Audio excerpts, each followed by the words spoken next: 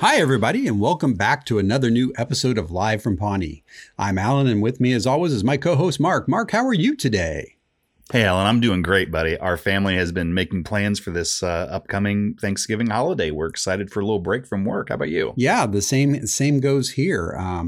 Getting ready for this episode, a couple things happened that I think we should let the viewers know about, Mark. You got your parking space back, so congratulations. Thank goodness, yes. Yeah. Well, it was nice, with the bad weather kind of coming and the colder weather that, at least you don't have that long walk anymore. That's right. Yeah, I'm not built for that. Yeah. I mean, I think you still get a longer drive to the studio than I do, but there's that. So at least this will hopefully help make up for that a little bit. Well, yeah, I don't have to do the walk of shame every morning. There you go. Yeah. Yeah. And as well on my drive into the studio today, I heard Tom Petty's American Girl playing on the radio. Oh. And I realized how much it kind of just, not only did it encapsulate Harvest Festival, but really season 3 in general. And, with this episode, after today, we have one episode left to season 3. That's it. Oh my gosh. Can you believe it? Then we'll be in season 4. I know. We've rocketed through this thing. Whew. So we do have a couple full-length seasons in 4 and 5 and 6, as a matter of fact. Yeah. So there's still some meat left in them. They're potatoes. I don't know. I don't do metaphors. Those are my favorite sort of potatoes. Those are good potatoes. Yeah. Yeah. Well, today's episode is season 3, episode 15, The Bubble. The Bubble. Yeah, The Bubble.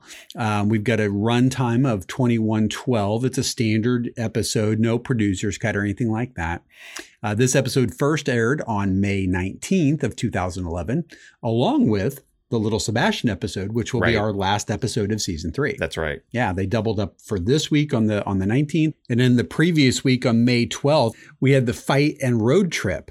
So, a couple double ups here at the end of this short season 3 to get it all crammed in. I think we talked about that a little last week. Yeah. Well, Mark, today's episode was directed by Matt Son, and he's been a cinematographer and director of photography on Parks and Rec for about 6 episodes, I believe.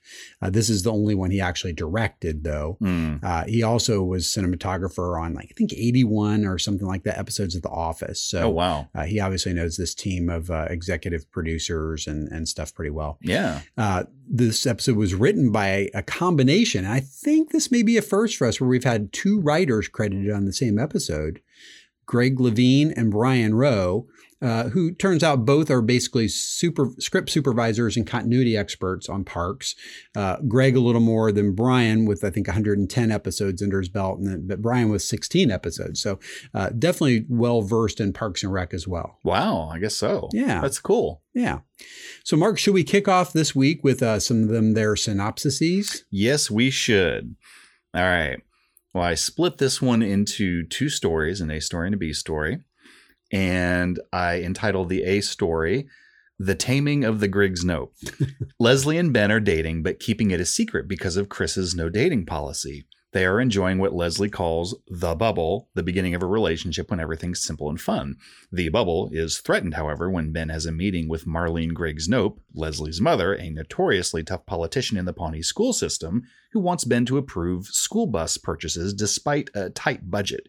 Right before Ben's meeting, Leslie tells him Marlene is her mother, making him nervous, ineffectual, and causing him to capitulate to Marlene's demands. Uh-oh.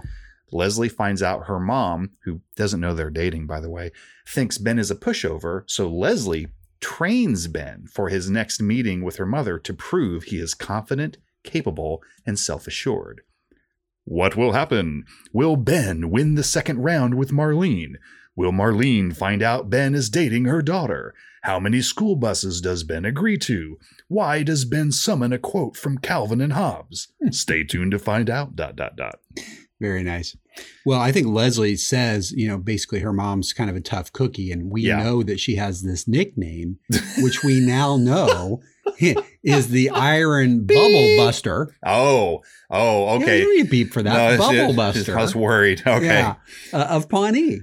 That's what it is. This episode filled in the gap for me. Yep. I can't argue with that at all. No, that's good. The Iron Bubble Buster of Pawnee. There it is. All right. Mark, what'd you have for your B storyline? For the B story, I entitled it, Change is Not Always Good. Chris has several new ideas he is putting into action, including, but not limited to, A, promoting Jerry to PR director. B, making April everyone's assistant. C, having Tom digitize the city archives on the 4th floor. Giving Andy a temporary paid position as Tom's assistant. And E, putting Ron at a circular desk in the middle of the bullpen to make him more accessible. Yikes. Tom is absolutely miserable with his assignment, and he starts to just question everything. Ron believes everything's going to go back to normal eventually, as it has with past city managers and their wacky ideas. But Donna is concerned that Chris, the microchip Traeger, will just not quit. How will this turn out? Will anyone be able to convince Chris to put things back to normal? How does this affect Tom's future job interests? Can Donna learn to use her wacky space-age keyboard? Is the 4th floor as terrifying as we remember it? Stick around. All will be revealed. ... I like it. Yeah. I like it a lot. Well, Mark, we usually move into AKAs. I will say I only did one for myself this week, and that's because I found myself also naming the A and the B storyline. Which, if I could, real quick, my A story was Bensley versus Marlene and the rest of the world, especially Chris. Aw. Yeah. It just seemed a little wordy. I liked yours better. I liked yours better. That's fine. And then the B storyline, I just called it Chris's failed science experiment. Oh, see, no, that really is better. I kind of like that. Yeah. That's much better. Yeah. Well, Mark, we should also mention, maybe before we do our AKAs, we had a number of guest stars this week. We had Pamela Reed back as Marlene Griggs Nope. We love her. We had Helen Slayton Hughes as the famous Ethel Beavers. Ethel Beavers, that's right. Jim Jansen is a brief stint as Stuart, the grumpy, office sharer. Oh, yeah. And Sarah Van Horn is Gretel. I wanted to mention her specifically because I love her part in this. It's small, but it just made me laugh really, really hard. Yeah. There was also an uncredited appearance.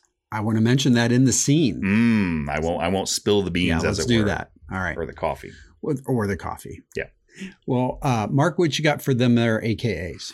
All right. For them, their AKAs from my B storyline, where Chris makes a science experiment there. Ron, actually, now that I look at this, I guess both of them are from that storyline. So I kind of screwed up, but you know what? I'm just going to roll with it. That's okay. You go with what inspires you, Mark. So at one point, Ron just simply says to Chris, "You have come up with a plan so spectacularly horrible that it might ruin the entire department." And it's such a Ron-tastic thing to say. It just made me chuckle. And my winner AKA, which is a little shorter than that, so maybe a little bit better. Andy is excited about his new, assignment. Yeah. Even though it is on the 4th floor. Yeah. And he and Tom are taking this totally different. Oh, yeah. And they're in their, weird, dingy, 15-year technology old office up there at the 4th floor. And Andy immediately is like, "Oh my God," he's enamored with everything because he's got a phone and he's like pretending he's on Wall Street and stuff. And finally, he just holds it away from his face and goes, "This phone kind of smells like a butt." So that's my AKA. This phone kind of smells like a butt. That whole scene made me laugh. What you got? Mark, I chose one this week. It was basically where Leslie is preparing Ben to go back for a second, kind of salvo with Marlene. Yeah. First one doesn't go so well. Spoiler. No. Ben says, and then Leslie turns to him and goes, is the sound in dumb. Yup. Yeah, because apparently Marlene's just going to wipe the floor with him if he says stuff like, Yeah, she's going to clean his clock. That's what the kids say. Is it what they say? No. Okay, it's good. not. All right. Well, Mark, should we get into the breakdown of this episode? Yes, sir. Let's get into the breakdown. Well, we got our cold open. So at City Hall, we see Ann Perkins walking down the hall towards her new office. And we hear Kool and the Gang's Celebration playing from, somewhere. And when Ann gets to her office, she sees the doors open. The music is coming from in there.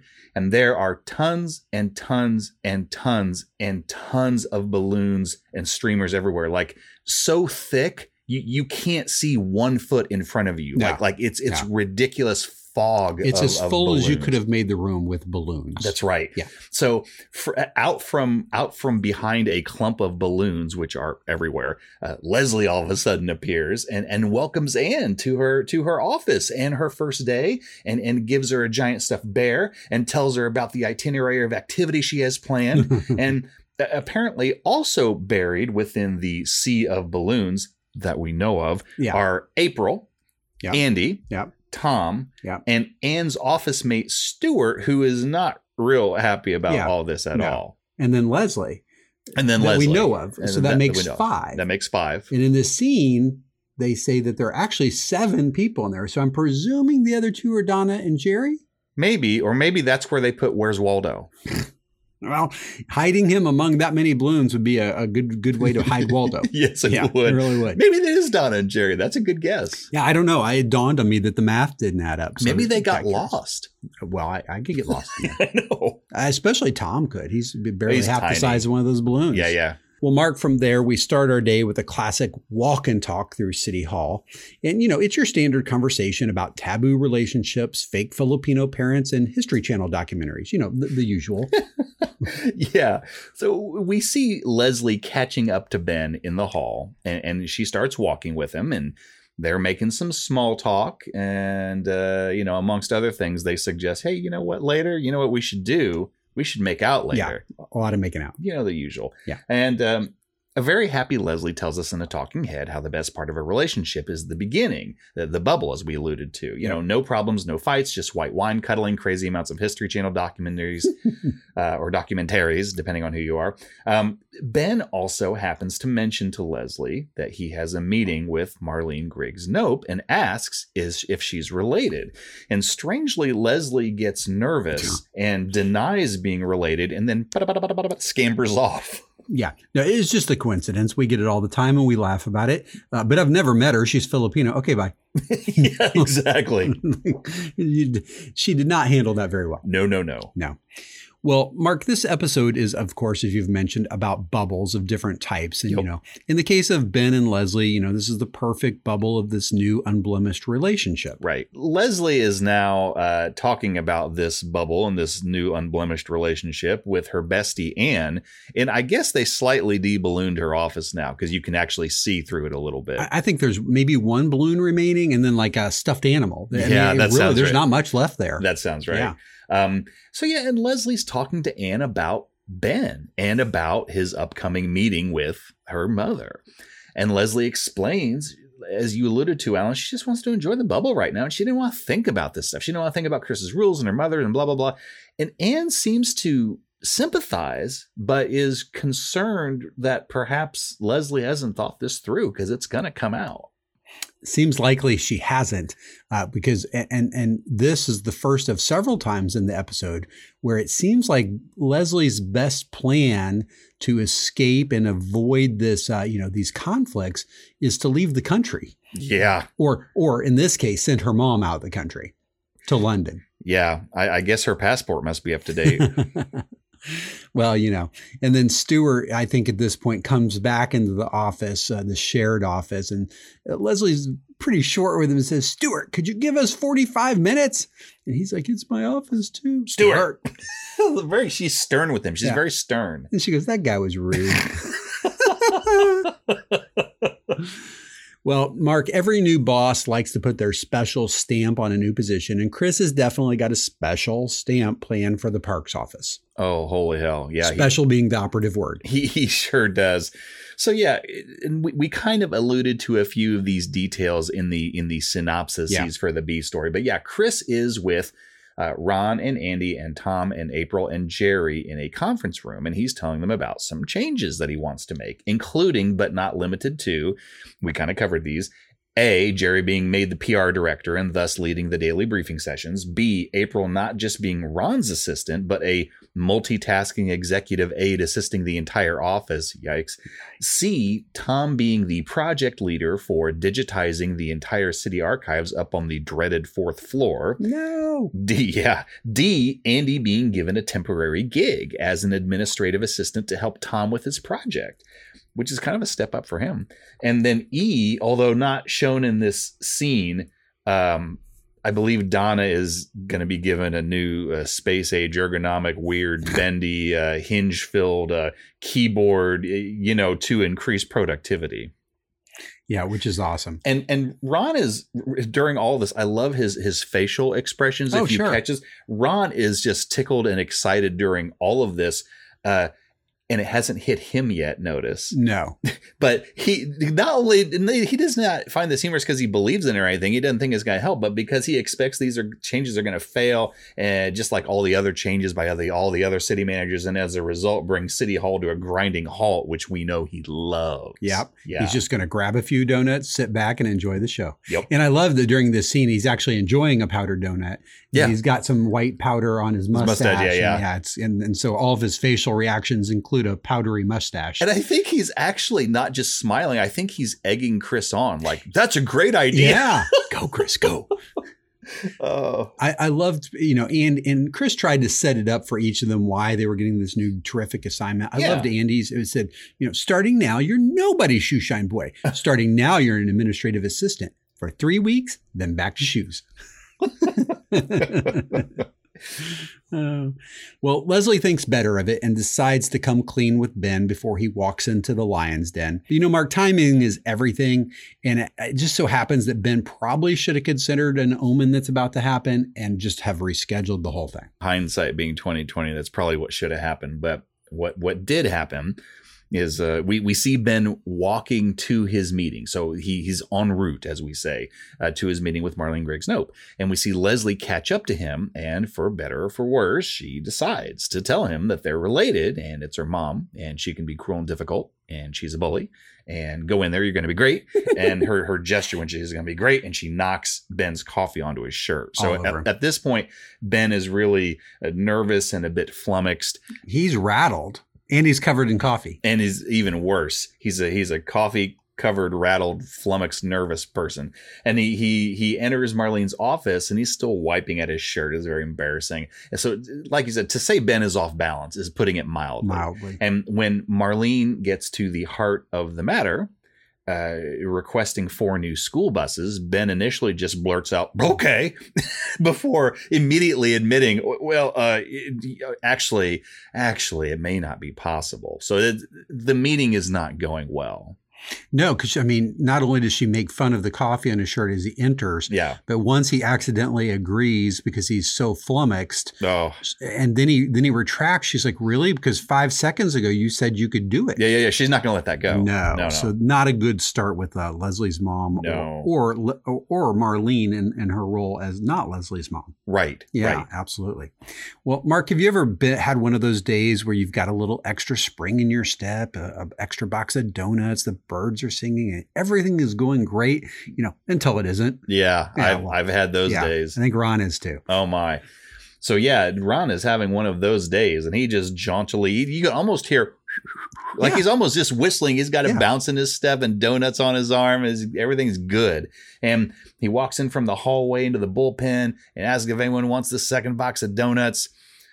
Pause, stop in his steps, stare at the center of the room, and there's this contraption there, this weird circular contraption in the center of the room. And then, after politely asking, the beep is this, Chris explains, see, now this is landing on Ron. Yes. Chris explains that it's his new desk. That's not good. So its purpose is to make Ron more accessible and to allow him to swivel 360 degrees to observe and engage with any part of the room.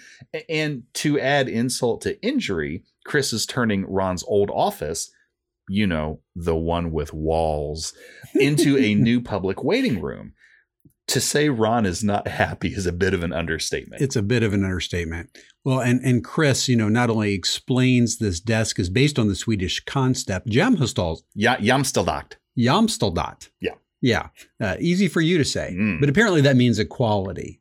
So I like it. That's what they say. Yeah. But that's what I yell when I go to Subway. And then Chris goes on to demonstrate how it works with little swivels and conversations. And it's a pretty funny little bit. It is. It's a nice little platform for Rob Lowe. It's very, very funny. Yeah. And he does some physical stuff here that you don't always get to see him do. But Chris mentions, and we got rid of that giant pillar in front of your door.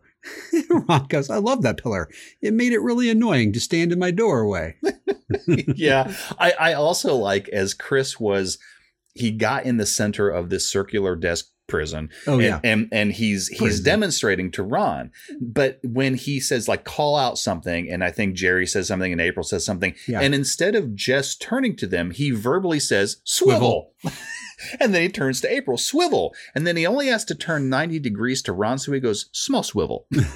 That just made me giggle. Well, Mark, we've been here once before, and it's easy to recognize by its squeaky elevator doors. Oh, no. Metal detectors. Oh, no. Yellow-hued fluorescent lights. Oh, no. And the smell of files and desperation. Of course, I'm talking about the 4th floor. Yikes.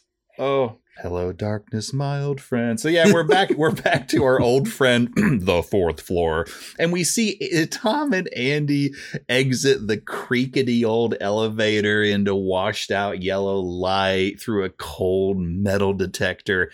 And as you might expect, Tom looks disgruntled and annoyed with all of this, while Andy, in his very Andy-like way, just continues to be filled with like a ridiculous sense of wonder at everything, you know. It almost reminds me of how he was at Grain and Simple when he he tagged along with Chris and went, "What's that?" Oh yeah, he's like a kid in a candy store. Yeah, exactly. Yeah. A really gross 4th floor candy store. And our favorite court stenographer, Ethel Beavers. Oh my gosh, I love Ethel. Shows Tom and Andy to their dingy office with technology from like 15 or 20 years ago. And again, Tom is aghast at all this, but Andy is delighted. Yeah. Well, this is where your AKA, you know, as he's picking up the phone and playing Wall Street. Hello, Wall Street. Buy more stocks now. Oh, this phone kind of smells like a butt. Well, and then Ethel is the best line of all. She's like, you know, try not to move things around because technically speaking, this is still a crime scene.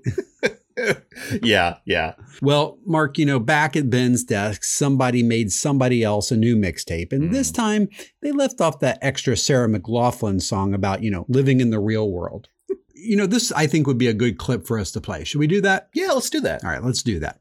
Cool. Should we talk about how you claimed your mom was a Filipino woman you'd never met? Should we? I was just trying to delay the inevitable. If this turns into something real, then we are going to have to deal with Chris's rule and parents and annoying flossing habits and a lot of unfun stuff. But not yet. I just want to enjoy the bubble for a little while. I'm sorry. Everything's good? No, it's not. I was completely flustered. I came off like an idiot. I mean, at one point, for no reason, I just took off my shoes and held them in my hand. I'm gonna go ask her how it went, and I bet she loved you. I loved him. He's a total pushover. Very odd guy, though. He's like a goofy, spineless jellyfish. Why do you ask, sweetheart? No reason. Well, Mark, I think that scene really encapsulates, I love her description of the bubble. I mean, it really drives it home why this is an important, special time. And, you know, every good relationship where things are just really nice. But, you know, the outside world pretty quickly and the Marlenes and the Chris's all start to wheedle their way in. And, you know, then you got to deal with the real stuff. That's right. Yeah. And, you know, Leslie was so certain, I think, when she first told Ben, I'm just going to ask her. I'm sure she loved you. And we see her initially in her mom's office with a big smile. And then as she starts to describe why she loves them, you can see the smile kind of go. Well, we'll see how that turns out. Yep. Well, given how poorly things have gone so far with Marlene, Leslie and Ben are now going to pick up the bubble and move it to Belize or something like that. Yeah. The Leslie's back in Ben's office now, and she's trying to, I think that's where they are. And she's trying to assure him that everything is okay. And Ben is concerned that he's going to get a reputation as a pushover now, and punctuated by a woman entering his office with an official request for not 4 school buses, but 10. Holy cow, up from the previous 4 she asked for. Ben asks Leslie, he goes, okay, this is what we're going to do. You're going to tell me everything you know about your mom. Then I'm going to have another meeting with her. We're going to have it out. And Leslie seems a little nervous about this. Yeah, this is where she invents the idea. Maybe instead we go to Belize and go scuba diving. You know, we could look at the whale sharks. You're certified, right? Let's get you certified. Let's get you certified. Yeah. So we'll see how that turns out as well here shortly. Well, and meanwhile, back at the park's office, we get a brief glimpse of just how brilliant Chris's initial plan was. Yeah, the first shot is of the the artist formerly known as Prince. This is the room formerly known as Ron's office. There it is. Where several people are waiting, one of whom is playing darts.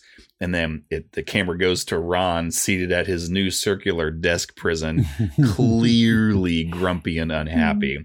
And then, we see April wheel over to Jerry on a kind of weird scooter / Segway style apparatus with a computer glued to it on the top of the handle. I don't know. It's like what you'd see in a hospital.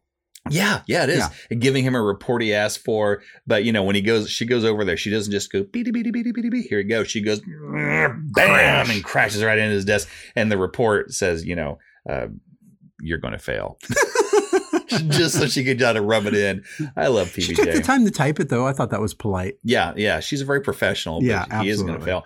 And then we have one of the greatest scenes in the entire series. I think we've seen, this is Gretel we're talking about, and I think we've seen Gretel before in some of these town hall meetings. She's always got some really crazy complaint. Yes, you are exactly right. So we see Gretel walk into the bullpen towards Ron's circular desk. And this is all very visual, so I'm going to do my best here. Yeah. Gretel walks into the bullpen, walks towards Ron's circular desk and starts talking to him about an issue she's having. Ron says nothing and starts to slowly swivel away, so he's no longer facing her. Gretel starts to elaborate about her issue and starts to slowly walk around the desk to keep pace with his face, because she's trying to still talk to him. Yeah. Ron still says nothing and swivels slightly faster. He learned from Chris how to swivel. Yes. Yeah. Except he's not saying swivel. No. He's nothing. He's like clammed up completely. So the woman picks up the pace, continuing to talk about her issue. And Ron says nothing and swivels even faster. So this eventually results in Gretel in a slow jog around the circular desk, trying to talk with Ron. Are you listening? While he just says nothing and keeps swiveling.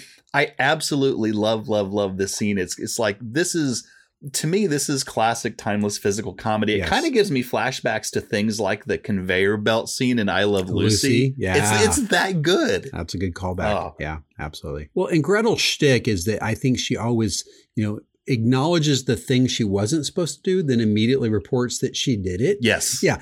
There's a sign in Ramsett Park that says, do not drink the sprinkler water. Yeah. So I made sun tea with it, and now I have an infection. Sir. File that under weird. Weird. Well, over at the city manager's conference room, Mark, Operation Escape to Belize has now turned into, I think, Operation Prepare Ben for Bloody Battle. And, and as they say, all is fair in love and war. I like it. So, yeah, are they in just one of their conference rooms at this point? So here's the layout. This is very boring, but I think it's worth noting because I want you to get this right from now on. Okay. I painstakingly spend time on these things, which I don't know why I do. Okay. Basically, the city manager's office, right? Mm-hmm. You walk in the door, and to the left is a conference table. To the extreme left is Ben's desk. Oh. So he kind of sits at a desk in a room. And then in a private office to the right is Chris's office. I see. So that's the layout here. And used to be, of course, Phil's office back in the day. Oh, yeah. All right. So they're at the conference table that is in the open space that also happens to contain Ben's desk. You got it. I'll just call that conference room C. So they're in conference room C. See, I'm pulling a page from your book. I diagrammed it. So they're in conference room C.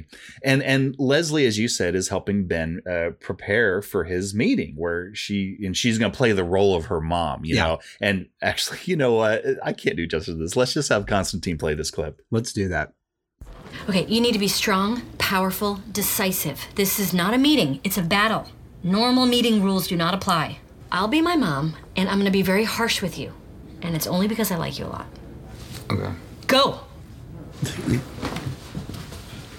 Hello. Wrong. What? No preambles, no introductions, just walk in and start talking.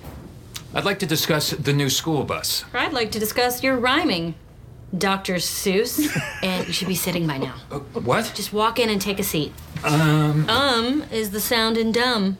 That's what she says to people. And now you've crossed your legs like a woman. God, okay, should we just start over? No, we need to put a pin in this. Here is a list of my mother's top 100 favorite conversation topics, starting with Persian rugs, ending with Daniel Craig.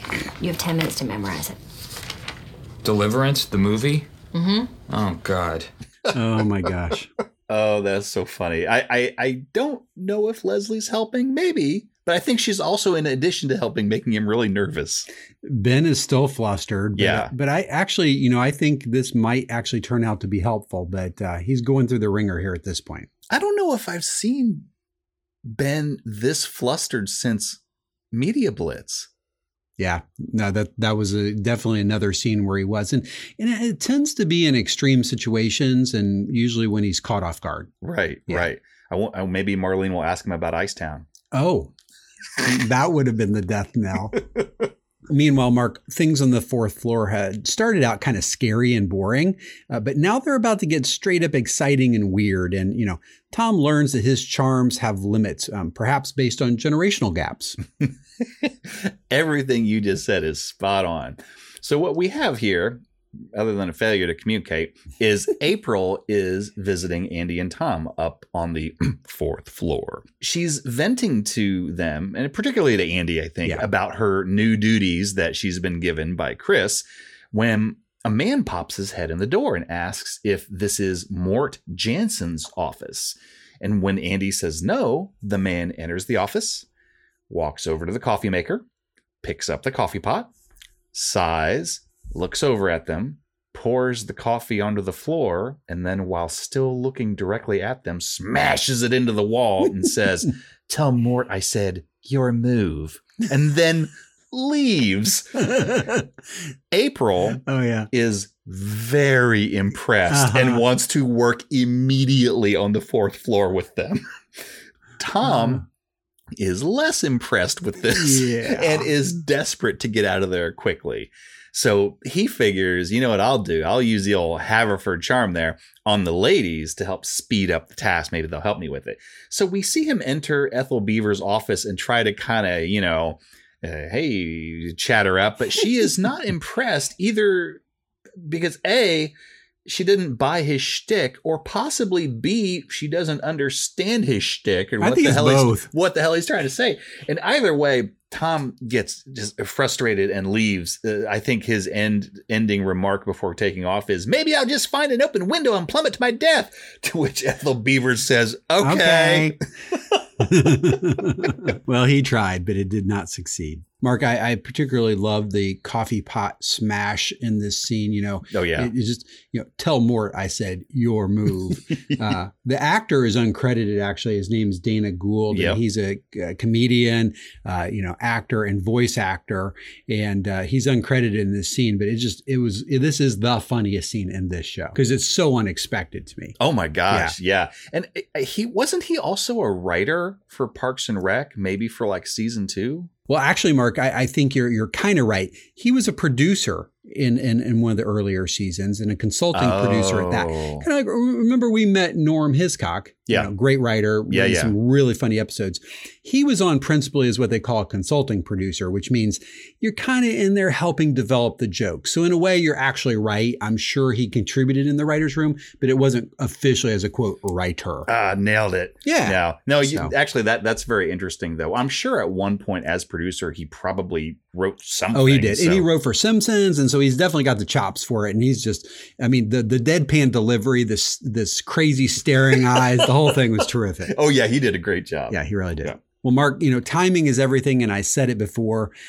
It's extremely ironic that I also just purchased my first ergonomic keyboard because I've been having some carpal tunnel syndrome. And I thought, oh, this is going to be nice. But my productivity has dropped. And I keep typing names of Norwegian cities. It's really weird. And I think Donna joins you here. Yeah. We see in the bullpen, Donna walks up to Ron's. I love referring to it as the circular desk prison. So Donna walks up to Ron's circular desk prison to vent to him about her awkward, weird, bendy Spaceship, age yeah. keyboard. Ron tells her, look, wait it out. This is this is going to fail like all the other city manager ideas. And Donna says, I don't know. Like, this is Chris, the $6 million man Traeger. He may never quit. Mhm. So you know what, Ron? Maybe you need to swivel your ass down to his office and talk to him. And you know, the one thing I love about this is when she first goes up to his desk, Yeah. and she brings the spaceship keyboard thing, and she's mad, She's pissed, and she's gonna tell him she's mad. And Ron sees mad Donna coming with spaceship keyboard, Oh, yeah. and he starts to swivel away, and she says, "You did No, not no, you just didn't." swivel away Yeah. from me." Oh, that's great. Love it. Well, she says, I'm down to one word a minute, and the word is perfluffiscop. Because I can't fly spaceships. I typed that word once. It's because I fell asleep on my keyboard. Oh, yeah. Yeah. I've typed many of those. Yep. Well, over in Marlene's office, we're about to see the beginning salvo of Operation Confident Ben, I've now named it, Yeah. which apparently starts with a double calf mocha espresso delivered by a double agent. Well, that's the way. That's as you do when you're a double agent. That's what you do. You bring in double mocha something or other, Uh-huh. and to put her in a good mood for absolutely no reason, and then all of a sudden. Good mood achieved. Good mood achieved. Send in the other agent. So all of a sudden, Ben marches into Marlene's office confidently, like he knows what's happening here, and starts talking and sits down and directly addresses Marlene. And Marlene tries to blow him off because, look, I'm having coffee with my daughter, but he's like, nope. I'm not having it. We can talk about it now, or I can put a permanent freeze on the education budget. Your move, just like Dana Gould said. I love it. Your move. And Marlene is a little taken aback at this. Yeah. Leslie goes, he seems pretty self-assured. Yeah. Well, so far you see Leslie's coaching here, right? No preamble. Yeah. Sit down, start talking, own the room. Yep. So far, so good. It seems like the game plan is coming together. Yes. Yep. Well, Mark, it also seems that the juvenile parole portion of the fourth floor is just as beautiful as the rest of it. And we see this as Tom encounters Chris, being Chris, helping a distraught and weeping citizen of Pawnee. Is that, see, I was pretty sure, I was going to ask you, I was pretty sure they were on the fourth floor by how it looked. Yeah. Are they in a certain portion? Yeah, if you look up above them, there's a giant chunk of the concrete out with some sort of like maybe old blood stains from the forehead that made the divot. Yeah, blood stains. And then there's a poster above it that talks about juvenile parole. So, wow. Yeah, this really is the winner section of the fourth floor. You really do pay attention to detail. I try to. I'm going to tell the brass not to. It doesn't matter. You're safe. I'm sorry. What'd you say? Nothing. All right. So we see Chris sitting in the juvenile something or other place on the fourth floor with a middle-aged woman who's crying and clearly in distress. And so I think Chris probably came up here to talk to Tom at Tom's request. I think you're right. And, you know, the pictures are hung tilted and we got blood stain on the walls. It is nasty. But anyway, Chris is talking with this woman and he makes her feel better and they hug and then she leaves. And Tom walks up and asks Chris, did you know her? And Chris, this is so Chris. Chris says, I don't know. I just saw her crying and so I helped. Oh my God. That makes me laugh. Uh-huh. And so Tom tells Chris he appreciates the opportunity, but he doesn't think this job is in his wheelhouse. And I think his quote was, I tend to work best with young, attractive people. And Chris listens, but tells him politely that being a project leader is a big deal and he should keep an open mind and he's got a jam and he leaves. And so Tom, at this point, man, he looks somewhat bewildered. Like he's not sure what to do at this point.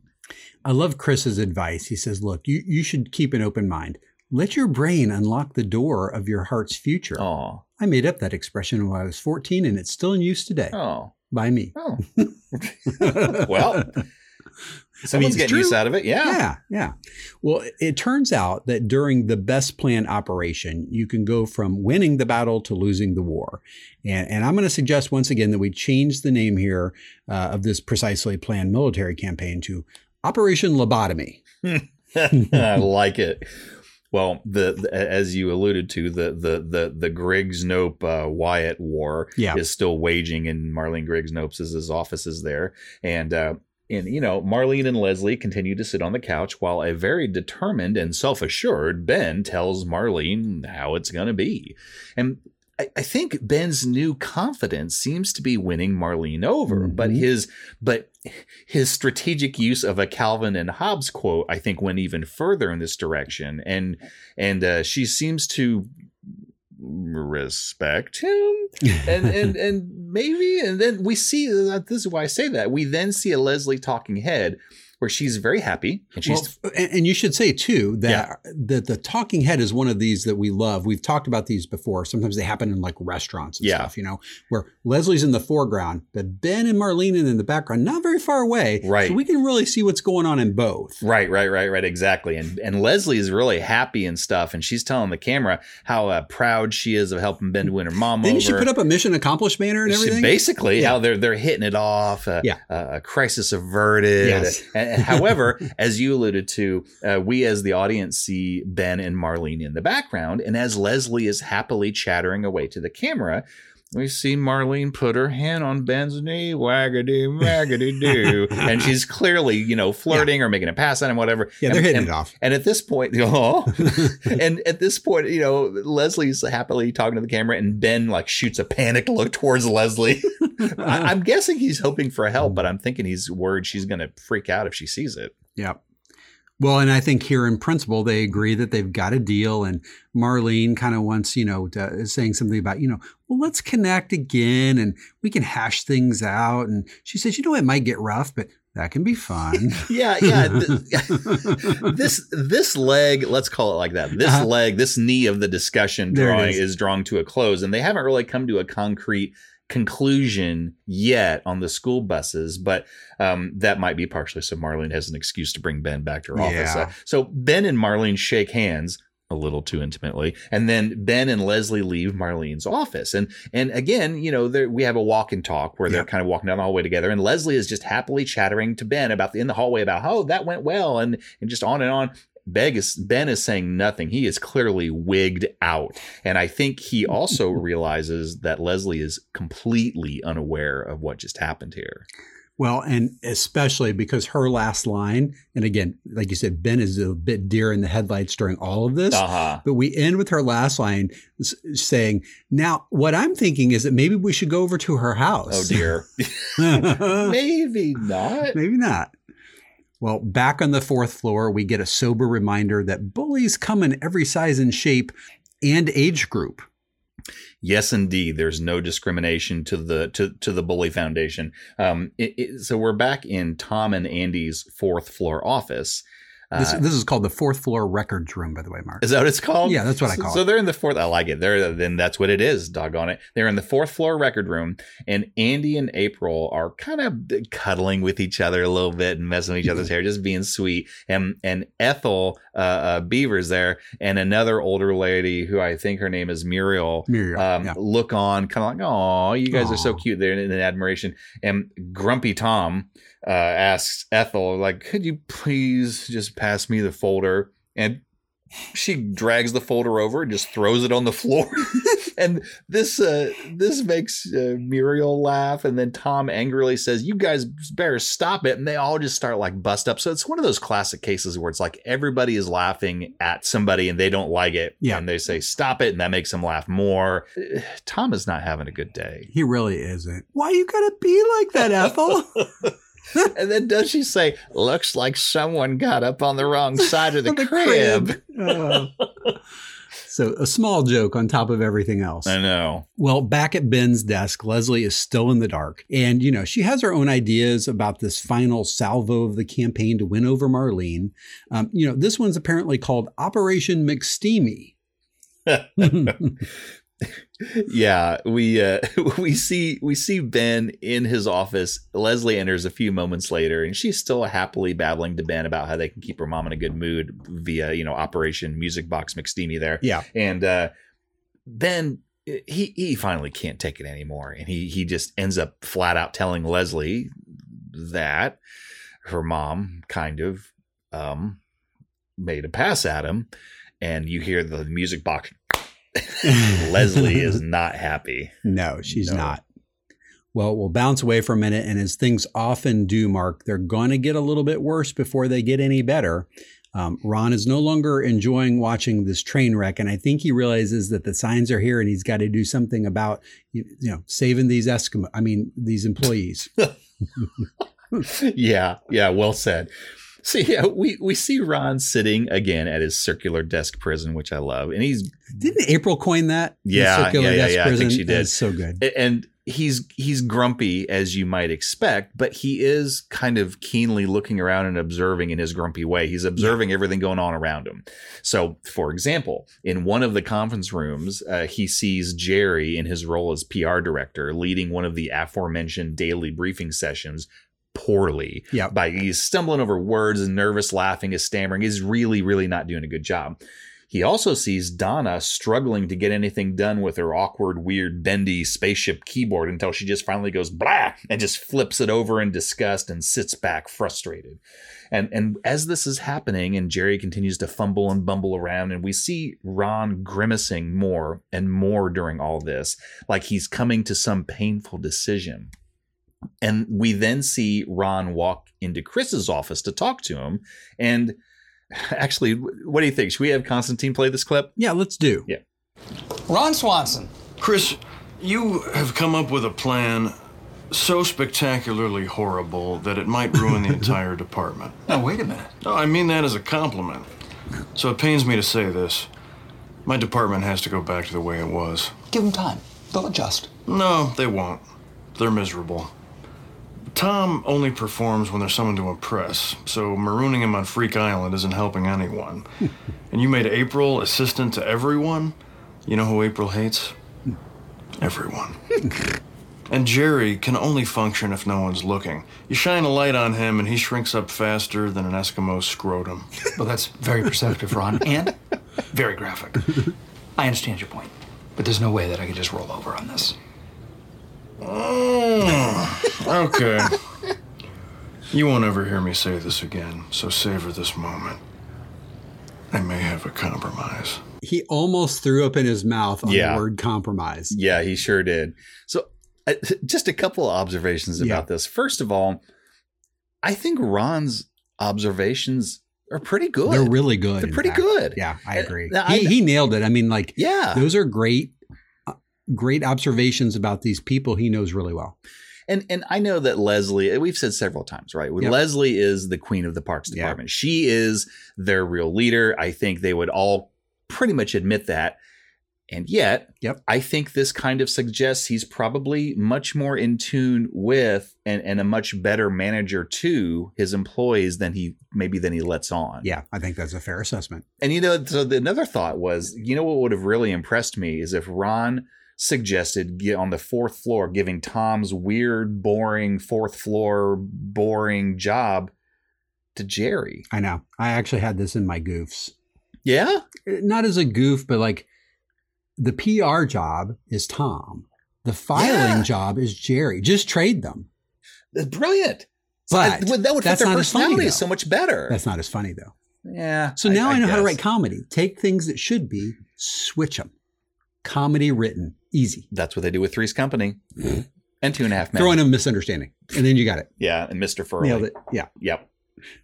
Well, with the realization that their plan has completely gone off the rails, Leslie now once again suggests getting out of Dodge. And, but I think Ben has some different ideas and he's ready to tackle this head on. Yeah. Leslie is just despairing because the bubble is burst big and bad at this point. And I think Ben is trying to just calm her down and say, look, let's make some sense out of this. He's trying to downplay it a little bit because I think he's right. I don't think that she meant anything serious by it, but Leslie's horrified. And it's her mom. And it's her mom. And she even asked Ben, were you asking for it? No. Oh, God. Amy had to really love delivering that line. Oh, yeah. Because it's been so unfairly asked against women for so long. I know. Turn the tables. It's hysterical. So finally, a fed up Ben, who was not asking for it, marches out of Leslie's office like he is on a mission. The next thing we know, Ben is marching right into Marlene's office with Leslie hot on his heels, where Ben proceeds to tell Marlene that, A, he and Leslie are dating, B, they haven't told anyone because there's a rule against office relationships. C, he trusts Marlene won't say anything since it could get Leslie fired. And Marlene kind of looks at him for a few seconds before she just bursts out laughing and thinks that's hilarious. So I don't think she's too worried by that per se. So then she calms down, looks at Ben, says, 4 buses. He says 2. She says deal. And at that point, that matter is settled. Yep. Ben kind of smiles and he walks out of Marlene's office with both Leslie and his mom watching him go. And the scene ends with Marlene indicating to Leslie that she approves, saying very simply, I like this one. Leslie says, me too. You keep your hands off of him. That's right. Gotta warn her. It was good to see Ben take charge and, clear this up without leaving the country. Well, yeah. I think that Leslie and Ben are showing some real, it sounds so stupid to say, but I think they're showing some real maturity with the first few, stumbling blocks that they're having in their relationship. And they're like handling it pretty calmly. Well, Mark, I know you've heard me say this before, but you don't always get to choose what life hands you. Mm-hmm. Yeah, but you do get to choose the way you react to it. And apparently all of the advice or, lemonade in the world won't let you think that way if you're not open to hearing it. That's exactly right. And Tom is scanning documents and Andy is not in there at first, but Andy then comes in and in just typical Andy fashion, he's just happy as a clam. And he tells Tom, I got Margaret's pecan squares. They're like crack and stuff. Yeah, I brought you one. And I think at this point, Tom looks at him and he's perplexed. He can't quite grasp Andy's positivity. And so he just point blank asks, how are you so happy working here? And Andy reminds him a year ago he lived in a freaking pit and now he has a job, a kick-ass wife. He has an awesome band. So, it kind of makes sense. Yeah. Are you going to eat that pecan square? No, you can have it. But so Tom, however, despite Andy's optimism, he is not swayed by this. And during a talking head of his, we not only get the impression that he has his sights set on, bigger and better things, we actually see him take action by updating his resume on HoosierCareers.com. I know. I've been there. Have you? Yeah. They hiring? No. No one's looking for a podcast producer? I'm just saying. No. Oh, okay. No, not yet. Well, yeah. And I think he comes to the conclusion, that, one, he doesn't like lemonade because it's too sweet and it makes his tongue feel gritty. But it is time for a change. Yeah. At least that's where his head is based on this experience. Agreed. And I just have to say here, I know that this scene was meant as a vehicle for Tom to let everyone know kind of where his head was. So I get that. Like Tom was the main focus on this scene. I want to give props to Andy here for a second. I like and appreciate how positive Andy usually is. We've seen him be very upbeat and positive before, like when he was paired with Chris. I like that he can just because it's priorities, right? He's just like, look, my life used to be crap, and now it's actually I'm grateful for what I got. Yeah. I don't know. Well, he's got a semi-simplistic view of things, and yet he's exactly right. Yes, and his head's in the right place. Tom's is in a bad place, and hopefully we'll see if Tom can get it straight. Now, to be fair, Andy was living in a pit a year ago, so they may be coming from different ways. Yeah. But he appreciates what he's got because of that. Yeah. Well, Chris seems to have heard Ron's message because back in the bullpen, life has returned to normal for almost everyone. It certainly seems like that. Yeah, we see Donna signing something at first, and there's no sign of the spaceship keyboard that I see. And she brings it over to Jerry, and Jerry signs it and brings it over to April, who is at her desk reading a magazine. So ignoring everyone. Yeah. So back to normal, like we're used to. And a few seconds later, Leslie walks into the bullpen and walks up to Ron, who we now see is still in his circular desk prison. And when Leslie asks why he isn't back to normal as well, Ron just kind of stares at her with this pained look on his face. And then Leslie seems to get it and understands what's happening. And she says, how long you got to do this? And he answers, a week. So, it seems like Ron, the grumpy director, kind of took one for the team. He did. Yeah. Well, and the other part about this scene I love so much is that right after that, Leslie sees a citizen coming in. Oh, yeah. Citizen request, swivel, swivel, swivel. And then she takes the citizen for Ron. Like just the two of them together and the way they, care for these employees and protect them and the way they run the department. And each other. Mm-hmm. I really like that. Yeah, I do too. I think she feels for Ron, not because he's just like shirking responsibility, but he abhors that particularly. And if she can kind of shield him from it a little bit, I think she's going to do it. Well, and he just took one for the team and she knows it. Yeah. So she really respects that. That's a great point. Yeah. Well, Mark, at this point, all that's left is the kicker. Maybe remember that time that, when we worked together on that project. I bet you know which one I'm talking about. Oh, yeah. Where that guy went away for 2 weeks. Oh, yeah. And I was just going to fill in for a little bit. I'm still waiting for him to come back. You know what? That's funny because it's true. It's true. It's true. Yeah. So, at this point, Andy is at his shoe shine stand with another young gentleman who I think Andy's worried about this shoe shine empire that he's built collapsing into ruin while he's gone for these 3 weeks. So it looks like he's giving his I think replacement a test run. Yeah. Hey, Alan, what's this replacement's name? I figure even if you don't have it in your notes there, you just make up a name on the fly. So what you got? What's this replacement's name? Jeff. I can't contest that. All right, Jeff. So Jeff, the replacement, is trying to shine Andy's shoes, and you know what? This is really cute. Let's have Constantine play this one last clip. All right, Constantine, buddy, let's play us out. Oh man, you're really screwing this up. I'm gone for 1 day. This entire shoe shine stand falls apart. Everything I built. Jump up here, I'll show you how it's done. See, your problem is you're thinking too much. Wow, you're really good at this. Yes, I am. When I come back here in a few weeks, I don't want all my regular customers to not be here waiting for me because somebody screwed it up. Huh? Thanks. No problem. See you later, kid. Wow, what a moron. What a moron. So a few things that I realized that's very cute, but there are a few things that are visual and don't really come across in the audio. Yeah, that's true. So first, this guy, Jeff, sure. Jeff, their shoe shine replacement, he is clearly in awe of Andy. Oh, yeah. I mean, I don't know if he's got mad skills. Yeah. I mean, he didn't go to shoe shine college for nothing. And so second, when Andy's demonstrating to him how to shine shoes, you see Andy's eyes kind of go brain dead, like he's just blah, blah, blah, blah, blah, it's blah, like he blah. shut off his brain. Yeah. It's pretty impressive. Yeah. And then finally, at the very end, after Jeff thanks Andy for showing him, because he shined his shoes. Yeah.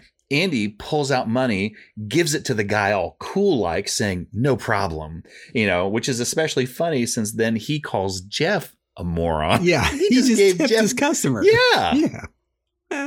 Fade to black. Fade to black. All right. Well, nice job on the breakdown as always, Mark. Let's take a quick break. We'll chat a few things up when we get back, and then we'll send everybody home. All right, let's do it. All right. We'll be right back, everybody. Hello. My name is Ron Swanson. Since my choices are to either do this or have my woodshop closed due to recently identified zoning infractions, please allow me to be your tour guide and welcome you to the Pawnee City Hall's 4th floor. Our lovely staff, led by office manager and 12-time City Hall Strip Bingo Tournament champion Ethel Beavers, is always willing to help you out. All visitors must sign the guest book/waiver upon entering and leaving. Here are 5 tips to make your visit to the 4th floor as enjoyable as possible. Tip number 1.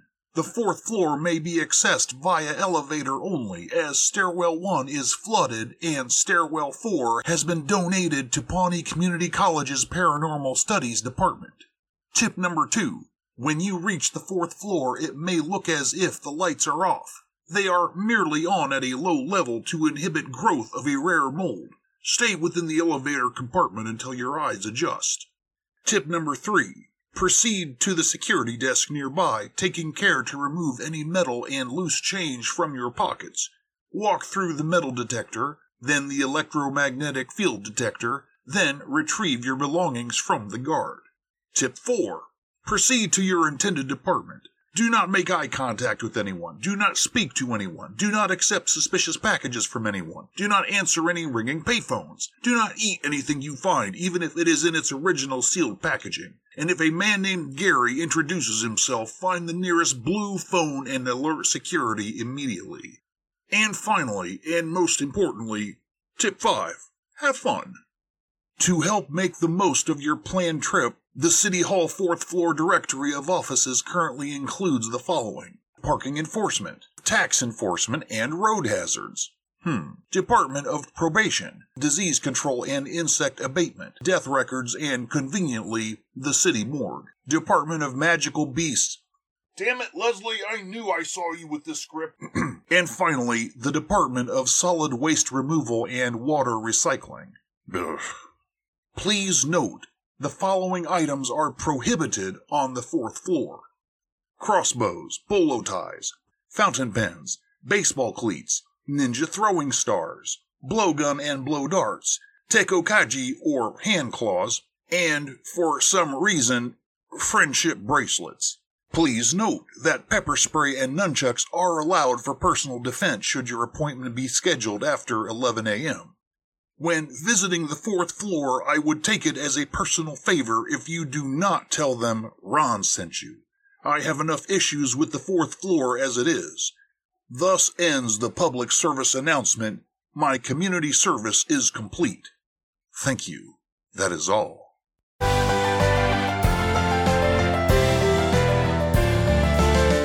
All right, everybody, we're back. Well, Mark, as we usually do, we'll talk real briefly about deleted scenes. I feel like they're trying to wean us off deleted scenes. Yeah. This week's only like 59 seconds. And I already know that next week's episode has none. Wow. Because it's a producer's cut next week. So well, that's probably why. When there's producer's cuts, I understand it more. When there's not, that's a little bit more surprising. Yeah, it is interesting. I mean, and the two scenes that are here in these specific, clips of deleted scenes, we had kind of another montage, if you will, of bizarrity, as I call it, on the 4th floor. Like Tom's trying to he wants to find a private place, I think is the shtick. He's looking for it. a better office. A better office. Yeah. That's exactly what it was. That's what I said. And as he's looking around, he eventually goes in all these places and there's people taking off weird wigs. And then he goes into this room. It's like full of spooky mannequins and a bad fluorescent light. And he's like, okay, this place is haunted. I'm leaving. That's not good. No. And then there's a scene that was kind of cute. It's Leslie, and I think Ben has left her a card on her desk, and it's got some bubbles and a bubble wand. Oh, yeah. Because of obviously the bubble, the episode title, The Bubble. Yeah. Yeah. So anyway, just a couple short deleted scenes. Not bad. Yeah. On Trope's first fun facts and goofs, Mark, I had a little bit of everything today, but not a lot of anything. I think I am completely with you. As a matter of fact, I don't think I had any goofs, and I had like 2 fun facts. Okay, what you got? All right. Well, so we start with first. Let's go with first. All right. So first. I had I had 2 probably gimmies for the first. One is that this is the first appearance, I believe, of our favorite court stenographer, Ethel Beavers. Yep, me too. And I think this is the first time that we learn Anne's full name. I had the same too. Is Anne Meredith Perkins. Yeah. So not only are you right, but you're correct. Good job. Even better. Yeah. Oh, that's tremendous. I love it when you're both. All right. Yeah. How about them their tropes? How about them their tropes? I didn't have a ton. I had 3. I had Tom the Mogul, only because it seems as though he's considering leaving maybe to pursue his own entrepreneurial interest. That's a bit of a stretch, but maybe we count it. I had Punching Bag Jerry. Yeah. Because there's a bunch of those. Well, and particularly there's a self-inflicted one this week. There is? Yeah. Was that where he's given the meeting and he's screwing it up? Yes. So he deserves that one. Well, actually, the one I noted was when Chris tells him, Jerry, you're very capable. He goes, No, I'm not. That's true. Although we still did have some that he arguably didn't deserve, like April giving him the memo. You will fail. You will fail. Why? The third one I had was, I don't know if this is right, but I said it anyway. I said Punching Bag Ben, because Marlene kind of punked on him a little bit when he was really off. As a matter of fact, I was on the lookout because it used to be that we had like 5 or 6 like Ben-related ones, Benisms, like, you know, that we would use as tropes. And I was trying to remember if any of the other Ben related ones were here. I mean, he was kind of awkward, but that didn't really stand out to me. I don't feel like he mugged to the camera, but punching bag Ben, I would count that. I think the awkward leads to the punching bag. So I think those are both here. Oh, that may be true. Like they're always in response to him just, you know, stepping on his own tie. You know what I mean? It's like, or something else. But yeah. So anyway, that's all I had. How about you? Those are the ones I had as well. I just realized I had another first, you know, so I guess I have a goof now and it's mine. Was the first that you made a goof? No, I wish. Trust me, I wish. What was your other first? This is Ian's office in City Hall. This is a first. Obviously that happens. Oh, yeah. Right? Yeah. How did we miss that? Yeah. How did I miss it? Yeah. So that's a first there as well. Good job. On the goof side, non-Alan goofs anyway, you know, I mentioned this during the breakdown, obviously.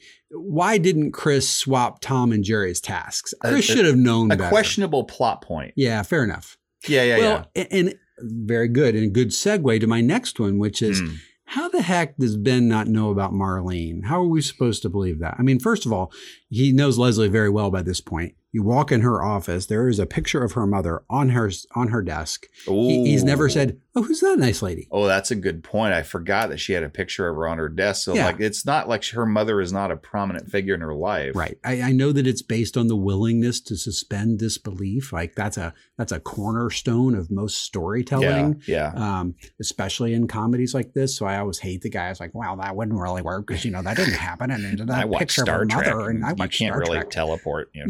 Yeah, it doesn't exist. And yeah, you know what? I'll give a tip of the hat to the writers. The writers are usually so freaking good and on it as far as not only humor, but continuity and depth of characters and buildings and stuff. Yeah. That I think when little things like this do happen, they stand out. It stands out because they're usually so well said. Specific. Not that it's a bad episode or a poorly written episode, not at but all. that is a device that they don't often have to use. Yeah.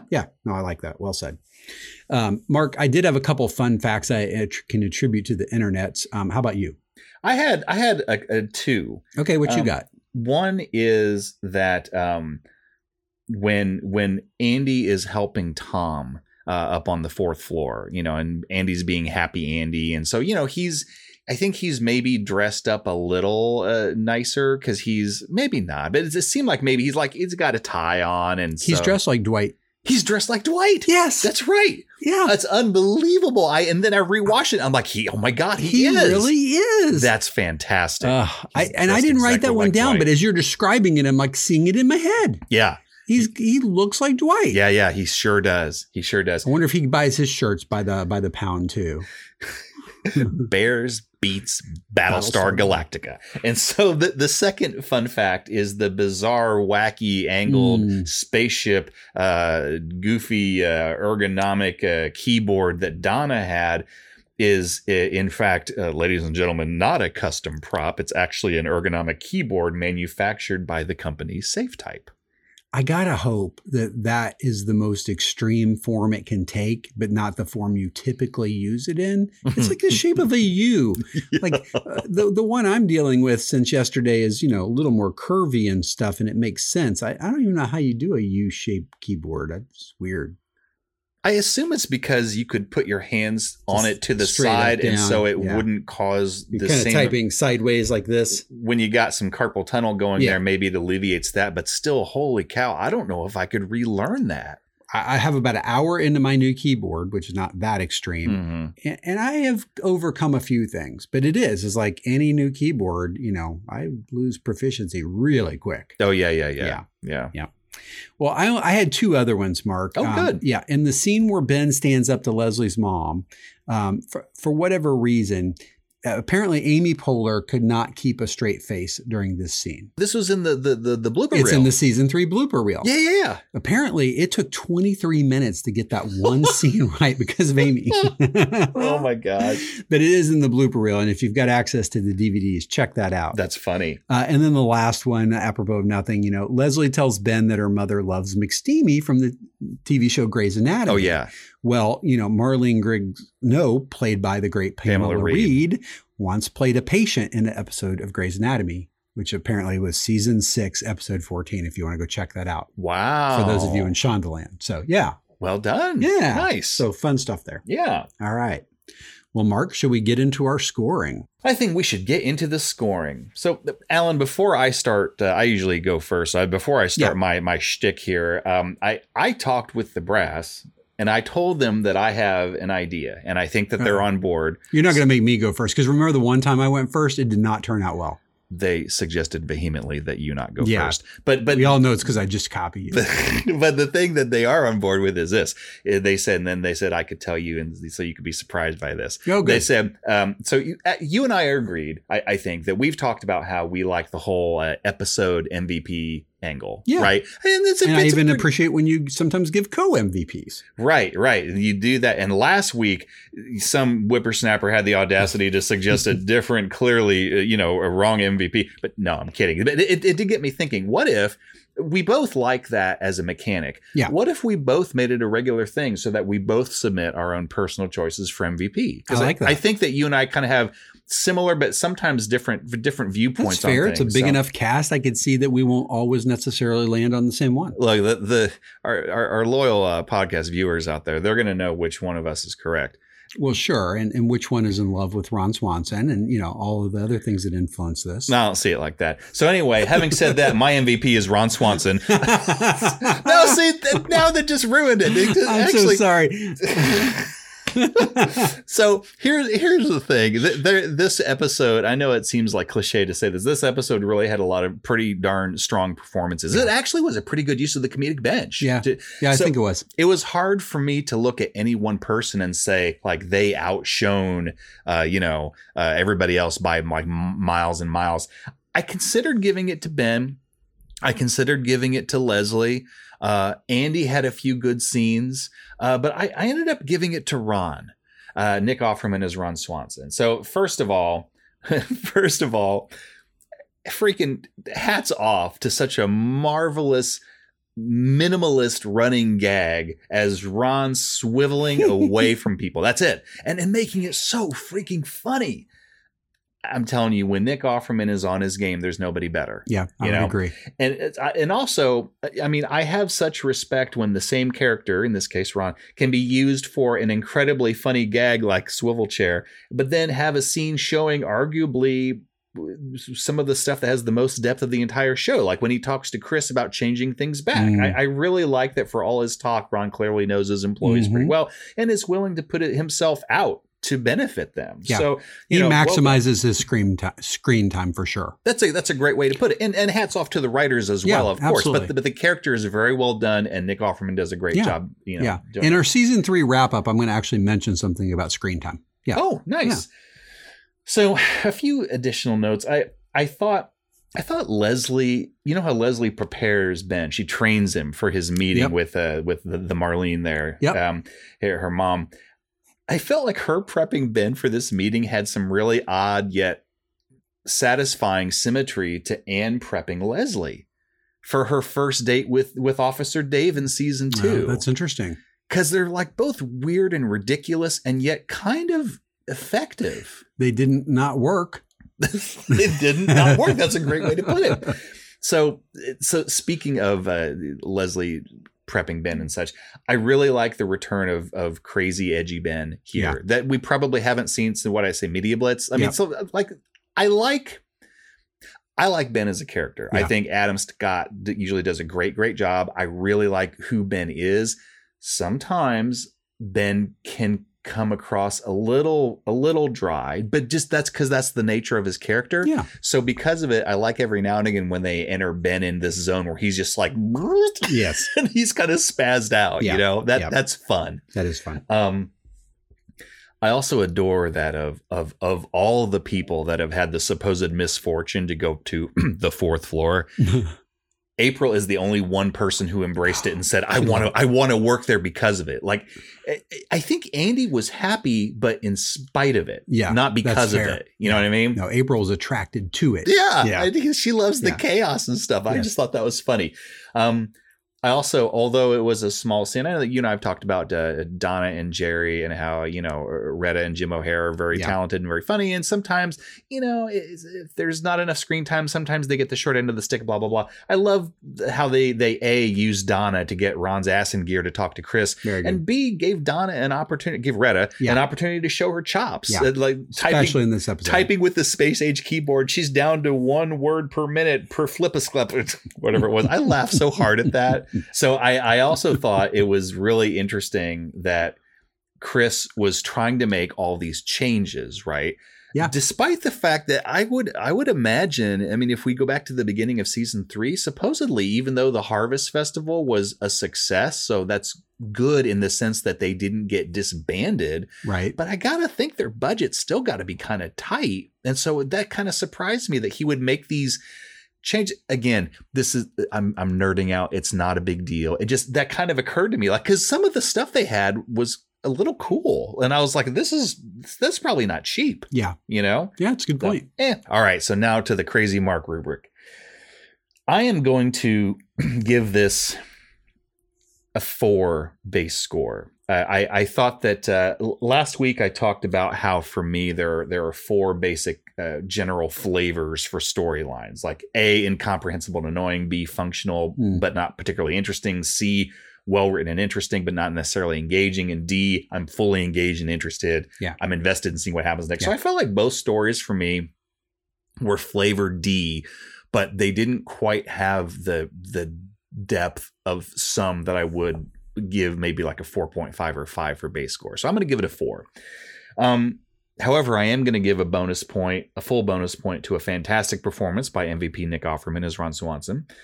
I'm also going to give a whole point for all of the hilarious, awkward, and sweet interactions between Leslie and Ben as they're starting to date, including what ends up happening with Leslie's mom. So a point there. I'm going to give half a point for, we kind of covered this, for guest star appearances by the great Pamela Reed as Marlene Griggs Nope, Helen Slayton Hughes as the wonderful and inimitable fourth floor worker Ethel Beavers.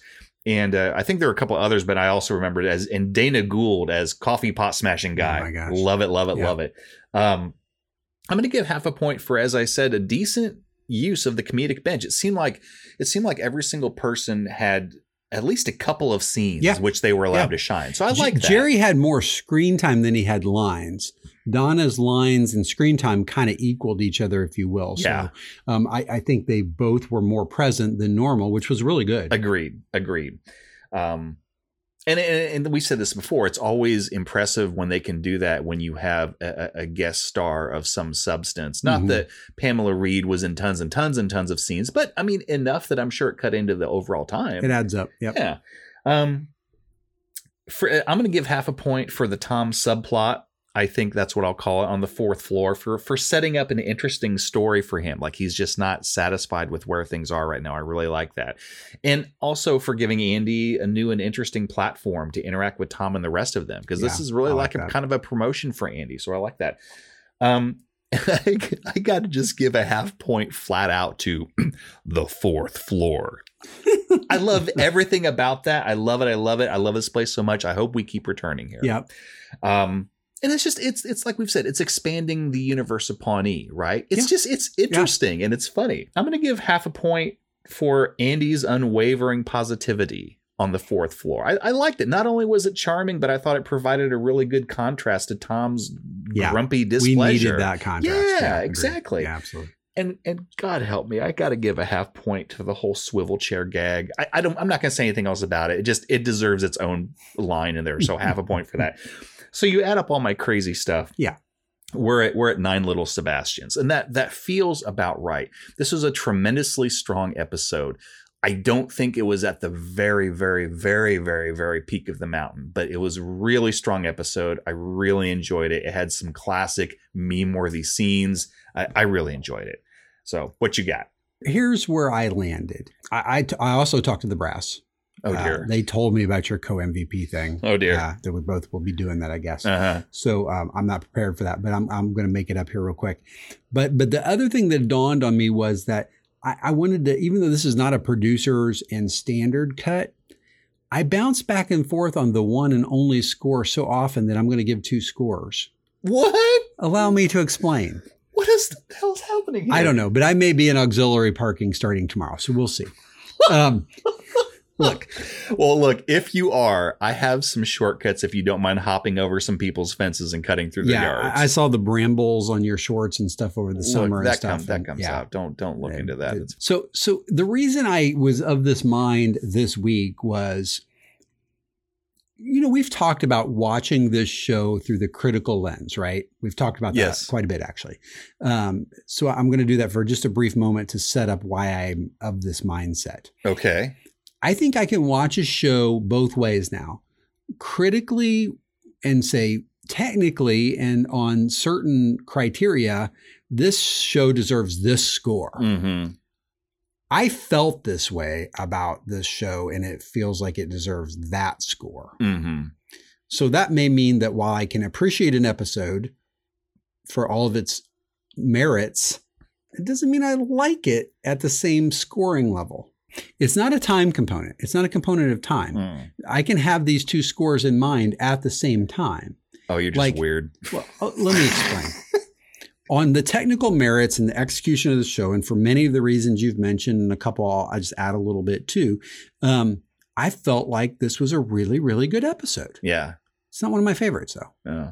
Is that a better way of saying it? Yeah. Like, I was annoyed by Tom.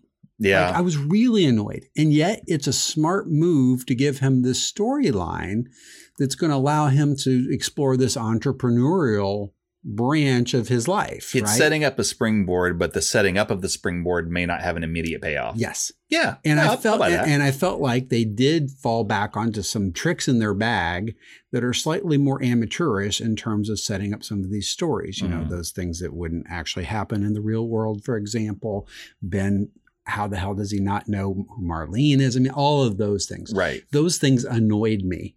And so my score, without like allowing myself to talk about at all how I feel about the episode, was a 9.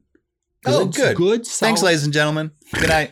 And then more on the did I like it side, I feel like it's like more like an 8 or an 8.5. Like I just, I know it's weird. And I this has only happened 1 or 2 other times. I usually feel about the show the way I review it technically. Harvest Festival, for example. I mean, it hit all of those marks and I really enjoyed the heck out of it. There have been 1 or 2 other episodes where I just like, yeah, you know what? It technically was a really good episode. Flu season. Not one of my favorite. Yeah. Flu season was probably up there. Yeah. I think that's a fair one. Yeah. No, and you know what? I'm giving you a hard time. That I mean, I've done that before too. You know, there have been times, I mean, like Jerry's painting we had here recently. Yeah. It is a very technically good episode, but for some reason, for me personally, it's kind of meh. I like it didn't. Yeah. It didn't reach me, in which I knew it sounds like you said it much better than that because that sounds corny. No, but I know exactly what you mean. That's the gist of it for sure. And I think I've actually, now that I think about it, and I think I've had the opposite happen with the Camel. Like, while we both scored that really well, and general audiences didn't score it nearly as well as we did, I thought it was a really good episode. You enjoyed it. I really did. Yeah, and I don't think many people did as much as I did. So I guess I've seen it both ways. So, you know, if we had quarter points, Mark, we could just totally solve this by averaging the 2 scores. But boy, that would solve a lot. We can't do that.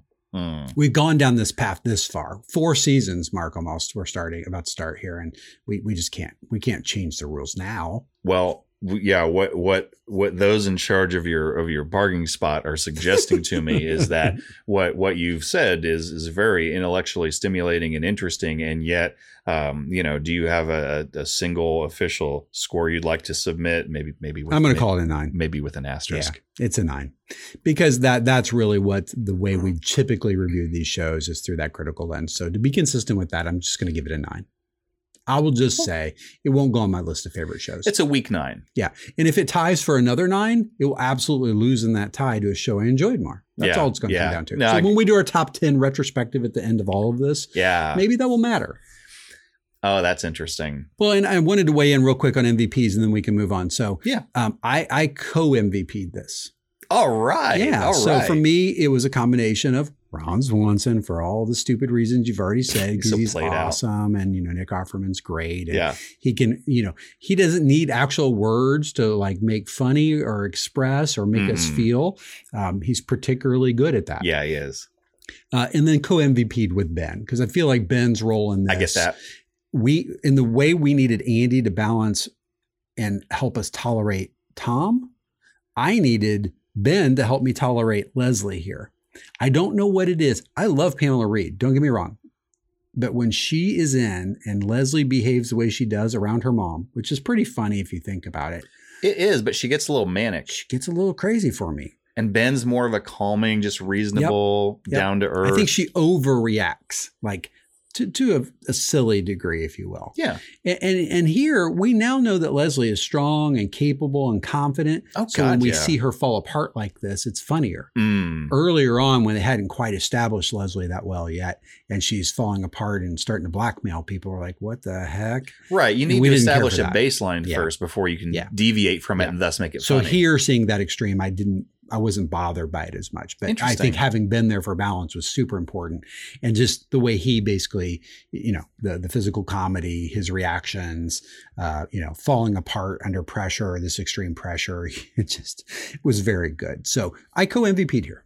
Wow. Yeah. Nice. With a Nice. 9-0. So I feel like in lots of ways we were on the same page here, in the important ways that I was right, at least. I would agree. Well, Mark, I think that about does it for this episode. We will be back next week with the season 3 finale, Little Sebastian. Little Sebastian. Oh, Yeah. Get your handkerchiefs ready. I know it. Yeah. What? No, nothing. Okay. It's going to be fine. All right. I've been told it's going to be fine. I'm a little worried now. No. All right. Well, we really enjoyed doing this, and we'll be back next week, everybody, and we look forward to seeing you then. All right. Goodbye, everyone. Bye. Live from Pawnee is a copyrighted production of the creators. Copyright 2020. All rights reserved. Original music was created and performed by Aaron Emerson of Emerson Studios. Clips are used under fair use doctrine for the purpose of commentary and parody. Please see our website at livefrompawnee.com for more details or to contact us.